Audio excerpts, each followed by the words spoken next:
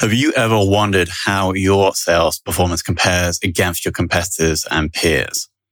The B2B Sales Benchmark Report provides the definitive guide to what success looks like in 2021. See how you compare in terms of win rate, sales cycle, average deal value, relationships, and engagement.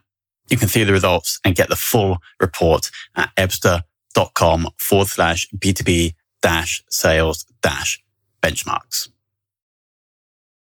Now tuned into the greatest. This is Sales Ops Demystified. X about me. You have to be closing all the time. Always be closing. I love what I do. When you love what you do, you want to be the best at it. The inches we need are everywhere around us. Learn from thought leaders in sales operations. Actionable strategies from Sales Ops Ninjas. And now, your hosts, Tom Hunt and Henry Peacock. Sales Ops Demystified. Welcome to a very special episode of the Sales Ops Demystified podcast. We are joined by Derek Dean of TTEC. Derek, welcome to the show. Thank you, Tom. Happy to be here. So we have a number of years in sales ops experience, currently as the global sales operations manager of TTEC. So let's jump into that. Also some experience with Salesforce, I see. So hopefully we're going to be covering Salesforce related sales ops, which really is like the big kind of topic that the majority of our listeners are interested in. So let's kick off with the first question, as always. Derek, how did you get into sales ops? Yeah, so to get things started, I actually studied industrial and systems engineering as part of my undergraduate degree, which was really focused on process improvement, primarily in a more of a manufacturing industry and kind of the front lines of velocity and throughput, but kind of always saw myself more in the applying those principles to business. And so my first role was actually project administrator, so not exactly sales ops, but it kind of got me that foundation of working with a lot of different departments. So with marketing, with finance, the project managers and sales teams. And so from there, I really felt like that was kind of where I thrived. I kind of like being behind the scenes and making improvements and getting things done. So my next role was really my introduction into more sales operations as a sales support specialist. And you mentioned at the top of the call about really Salesforce focused sales operations. That was really my first introduction. I implemented Salesforce from scratch, was basically the go-to admin, process builder, reports, metrics, etc. So really got trial by fire and just kind of fell in love with everything that was possible there. So have just continued to build on that experience since that beginning. So I guess that was about 5 years ago, and have really enjoyed this ride so far. So I don't guess you could say I was aiming for sales operations, but kind of everything I did up to that point kind of led me here. Yeah, and that was going to be my first question actually, about do you feel that your engineering background helps you now in your role today? Yeah, it's probably not directly applicable as I'm not doing time studies and things like that, but I think it definitely set my mindset on focused on improvement, focused on helping others, making their jobs easier. So I think that's kind of where my focus has always been. Which is crucial. I mean, your job is to help the most important role in the business perform, right? Exactly. Yeah. When they succeed, I succeed, and that's so all of our goals are aligned. Even though I may sound like the police, the data police at times, but we're on the same team, and I'm doing those things in order for us all to succeed. Sure. And before we move on to the next question, do you have direct sales experience yourself? Or are you have you managed to avoid that? Yeah, I would say I've never had to. I've never been responsible for carrying quotas and stuff. But in my first role as that sales support specialist, I was helping. Somewhat acting as a kind of a inside sales rep, where I was leading the product demonstrations, going to client visits, and kind of helping the sales team in that regard. So just enough of it to kind of get that experience, but I think that's been important too. So even though I haven't necessarily been a sales rep or a sales exec, I've gotten exposure to it and have been close enough to the process. Sure, and I guess that must help bring credibility to your interactions with the sales team, right? Exactly. Yeah. It's all about empathizing and knowing what they're going through and what's on the front lines and communicating that back up to the managers and kind of being that, it's kind of like being that liaison between the two and trying to do your best to make everyone's jobs easier while also getting that data or getting that information that, the sales leaders need at the same time. So it's a delicate balance. Got it. Next question, current sales ops tech stack. Yes. So Salesforce is our CRM. Our marketing team uses Pardot. Sales team and inside sales leverage LinkedIn Sales Navigator, Zoom Info for contacts, and our analytics team leverages Power BI. So we attempt to do a lot of things in Salesforce when we can, especially since that's the primary source of truth. But when we need to get a little bit more advanced, we have a great analytics person on the team that is able to build all that out in Power BI. Got it. And just for context for the listeners, approximately how many sales reps are we looking at, and how many people in your sales ops team? Yeah, so we probably have about 50 sellers across the company, but we have probably another 30 to 50 account managers as well. We have an internal demand gen team, probably about the size of about 10 in all. And sales operations we've got several people doing different things. So we've got an analytics person within the sales enablement team. Our director of sales tools and effectiveness has a couple of Salesforce admins. So there's probably about 5 or 6 of us in all that we all work really well together, and we all kind of have overlapping responsibilities at times. So it's nice kind of having redundancy there.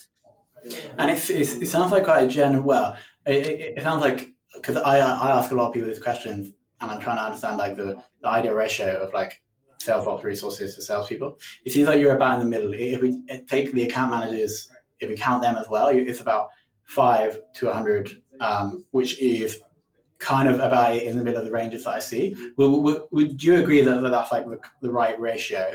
So that's 1 in, if I get my math right, there's 1 in 1 to 20. Yeah.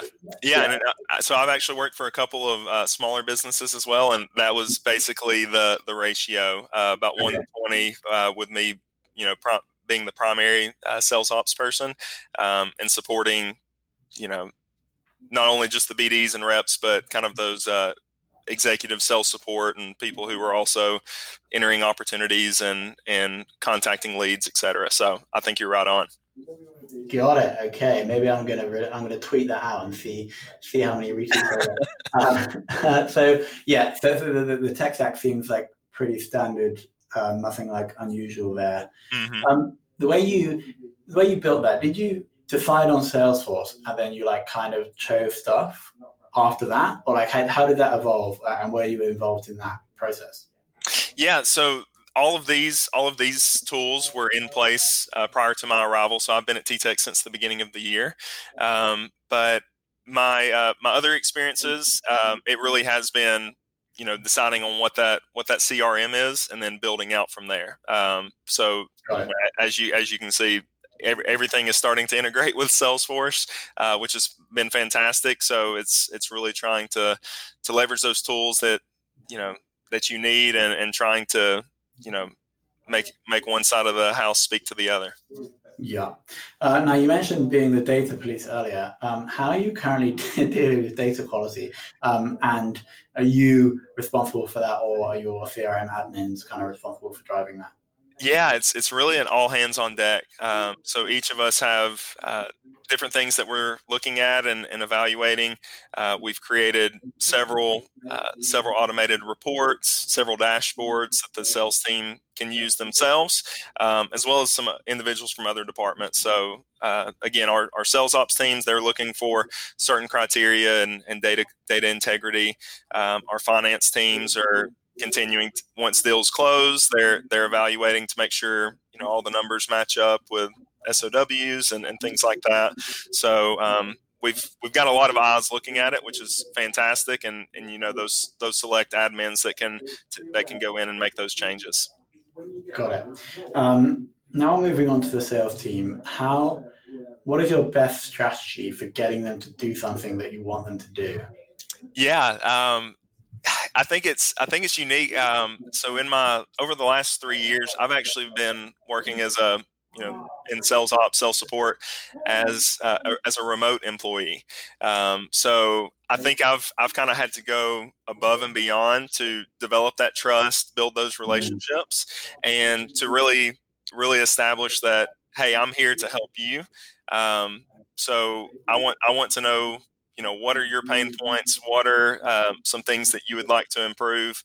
And, kind of consolidate that from all individuals on the team and kind of go forward with a strategy. So yeah, I think it's all about building that trust and letting them know, here, I'm here to serve you. I'm here to help you in your role and make you perform better. Primarily focused on selling and reducing the time spent on, the administrative task. So, I think it's all about that relationship and, making sure that you get the buy-in before you roll out a new tool or roll out a process and say, here you go, have at it. So what you're saying is that before you try and get them to do anything, you need to essentially show them that you want them to win and you're there to help. Now tuned into the greatest. This is Sales Ops Demystified.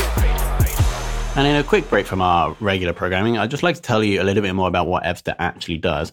We've had a lot of people saying, well, Evster's running this podcast, but we don't actually know what Evster do. Like, what do you guys do?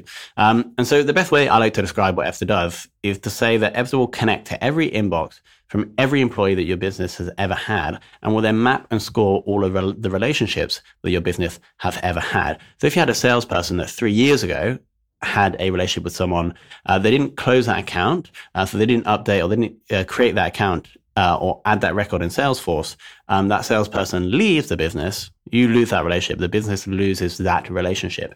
But if you had Evster running, you would be able to surface all that information. You'd be able to see an engagement score with that person in Salesforce. So a new salesperson, let's say starting tomorrow, can then pick up that relationship and then could start engaging and potentially close that deal. So if that sounds interesting to you, that's just one of the things that Evster's team product does. So you can go to www.evster.com/SOD. That's www.evster.com/SOD and jump on a quick demo with one of our team.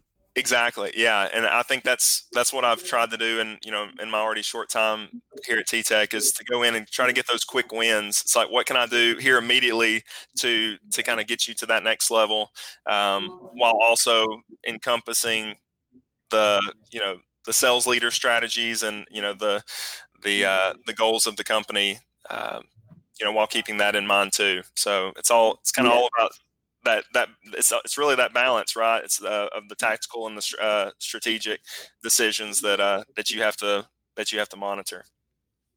But there's something there that I think you said looks really valuable, and that's early on in the relationship. If you can do something for them that actually helps them and makes them more productive, or however you help them, that sets the relationship off in like a really good frame, right? For you then to influence them to do stuff for you down the road. Is that what you meant?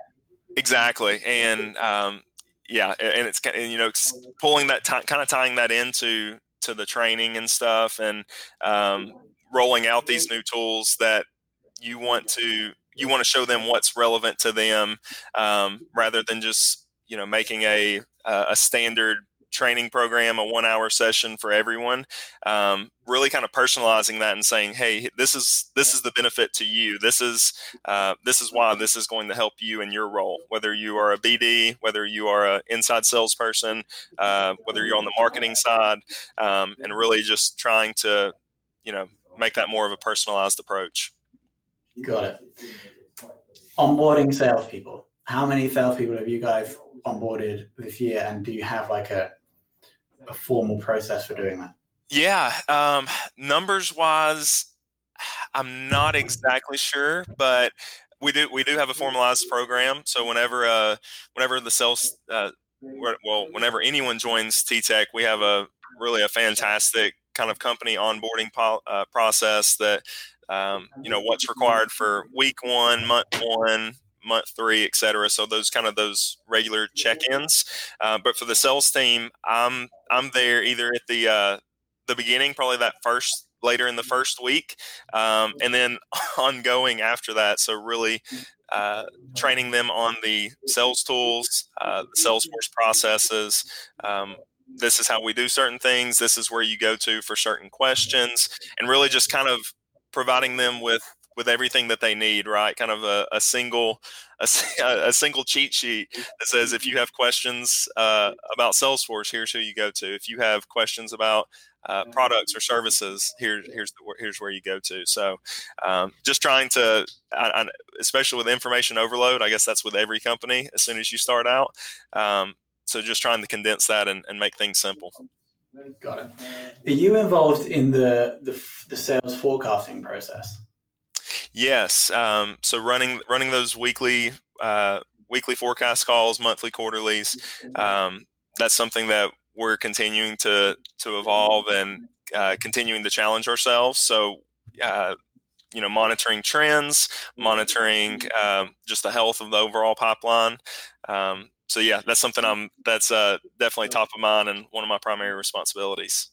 Got it. And then do you also have sales leadership in that meeting as well, or is that just you and the salespeople? Yeah. So the forecast calls that I participate in primarily are with the various sales leaders of the company. So with all the different departments, there are times that I'll always try to come in and sit in on those one-on-one calls where possible, but most of the time it's kind of more those group and departmental calls, and able to hear what's going on, and from the forecast perspective with the sales team, and then with our inside sales team as well. So kind of hearing what's going on both sides of the funnel. Got it. So the sales leader will have manager would have the individual forecasting calls with their reps, and then you also have a group call where all the sales leaders come on, and that's the meeting that you attend and that you participate in. Exactly. That's correct. Okay. Shifting now to making reps more productive. Do you have any kind of campaigns at the moment, or have you done anything in the past that have boosted productivity of your reps? Yeah. So, it's kind of tied into the kind of the backbone of what I've tried to do, and that's the building the trust and building the relationships in order to continue to tweak processes and put things more clearly for the sales team, whether it's those guidance for success steps at each stage, just trying to continue to refine the process. It's continuous improvement. There's never going to be a time where you sit back as a sales ops person and say, this is great, I'm done. There's always something to be worked on, to be tweaked. So yeah, with productivity, I think the big thing that we're trying to work on is just transparency with activities, seeing the kind of the cadences of who's reaching out at different times, where those handoffs are taking place. Just making sure the left foot is in front of the right, and we've got kind of our marching orders. Got it. And KPIs that you're currently tracking, or like the core KPIs you're tracking in those forecasting meetings, what are the KPIs you find most useful? Probably pretty standard there. So the bookings versus target for the month, for the quarter, and then the next quarter as well. We also have some additional. I'd mentioned kind of our Power BI analysis and things like that. So kind of more the in-depth stage durations and what it takes to win a deal. So how often does an opportunity come in and hit every stage? Are we seeing jumps? So continuing to kind of monitor that, and then I think I've heard this on a couple of the previous podcasts as well, and kind of the average sales cycle versus average deal size. Kind of wanting to accelerate the time it takes to close a deal, but also seeing what the effect is of the revenue associated with that. So that's definitely a balance. I think that's kind of my theme of everything. There's definitely a balance there. That's super interesting, isn't it? And I can't remember who said that. I should remember, but how they're basically saying that if you try and speed time to close, that can impact total revenue of the deal, and therefore it may not be a good idea to totally optimize like velocity through the pipeline, right? Right. Yeah. Is it? I mean, yeah. You start having those questions. Is it worth increasing your deal, by 20%? If it extends the sales cycle by 10 days, what are kind of those trade-offs? So obviously those are the things that we try to report up, and then people a lot smarter than me are making those decisions. And that's like a classic sales operations problem, right? Like no one else in the business would A, have the ability, or B, would be involved in that decision. Yeah, exactly. So, I mean, being there on the front lines and kind of seeing the, seeing the details, and then rolling that up. So yeah, it's definitely great when you as a sales operations person can present something that, wasn't just visible or transparent at an eye glance view, that you can, do some, data analysis and do some unique reporting to kind of help tell a story and maybe kind of impact decisions. Yeah. Okay. Final question. Who has taught you the most about sales operations? Yeah. So I think what's been interesting is I've never necessarily rolled up to a sales operations manager or a director of sales operations, but I have always been, I've always ultimately reported to either a higher level sales business development person or an operations person. And I think I've tried to do my best to kind of pull together everything that they've taught me of, what it takes to run a successful operations. What are those key metrics that leadership likes to see? So I think that's, trying to do my best to incorporate all of those. I've been fortunate enough to have some great leaders and great mentors already here in my early career, and I think that's kind of what's driven me to that. But I also want to the second part of that question, or second part of that response. I want to applaud you and EBSTA for what you are doing with this podcast. This has been a tremendous resource for me personally. I can only imagine how much being someone who's experienced that has 5 years experience, there's so much that I'm continuing to learn. So I would have definitely loved to have been listening in at day one of sales operations. This would have been tremendous. So again, thank you for putting this on. This has been terrific for me personally. Doug, my pleasure. You're actually the first person that said that, so that's amazing. Thank you. Let me pick out the things that I particularly liked. When they succeed, I succeed, which is like a great mindset for any person in sales operations. Being the data police, I thought it was quite funny. This is super interesting. It's proving early on that you can add value to a salesperson's life early on in that relationship. So later down the road, when you're trying to influence them to adopt a tool, change their process, then they're going to trust and believe that you truly want their best interests. And then finally, this is also true. Never will there be a time when you're done, right? No one's going to sit back. No sales ops person is going to sit back and be like, You've got it. That's right. So those things I picked out. Derek, thanks so much for your time. Super insightful. And sorry, everyone. For people listening to the recording, we were actually a little bit late, which was our fault, not Derek. So if anyone was trying to watch live, but then it dropped out because we were too late, I apologize to you. That won't happen again. But Derek, thank you so much for coming on the show. Thank you, Tom. I appreciate it.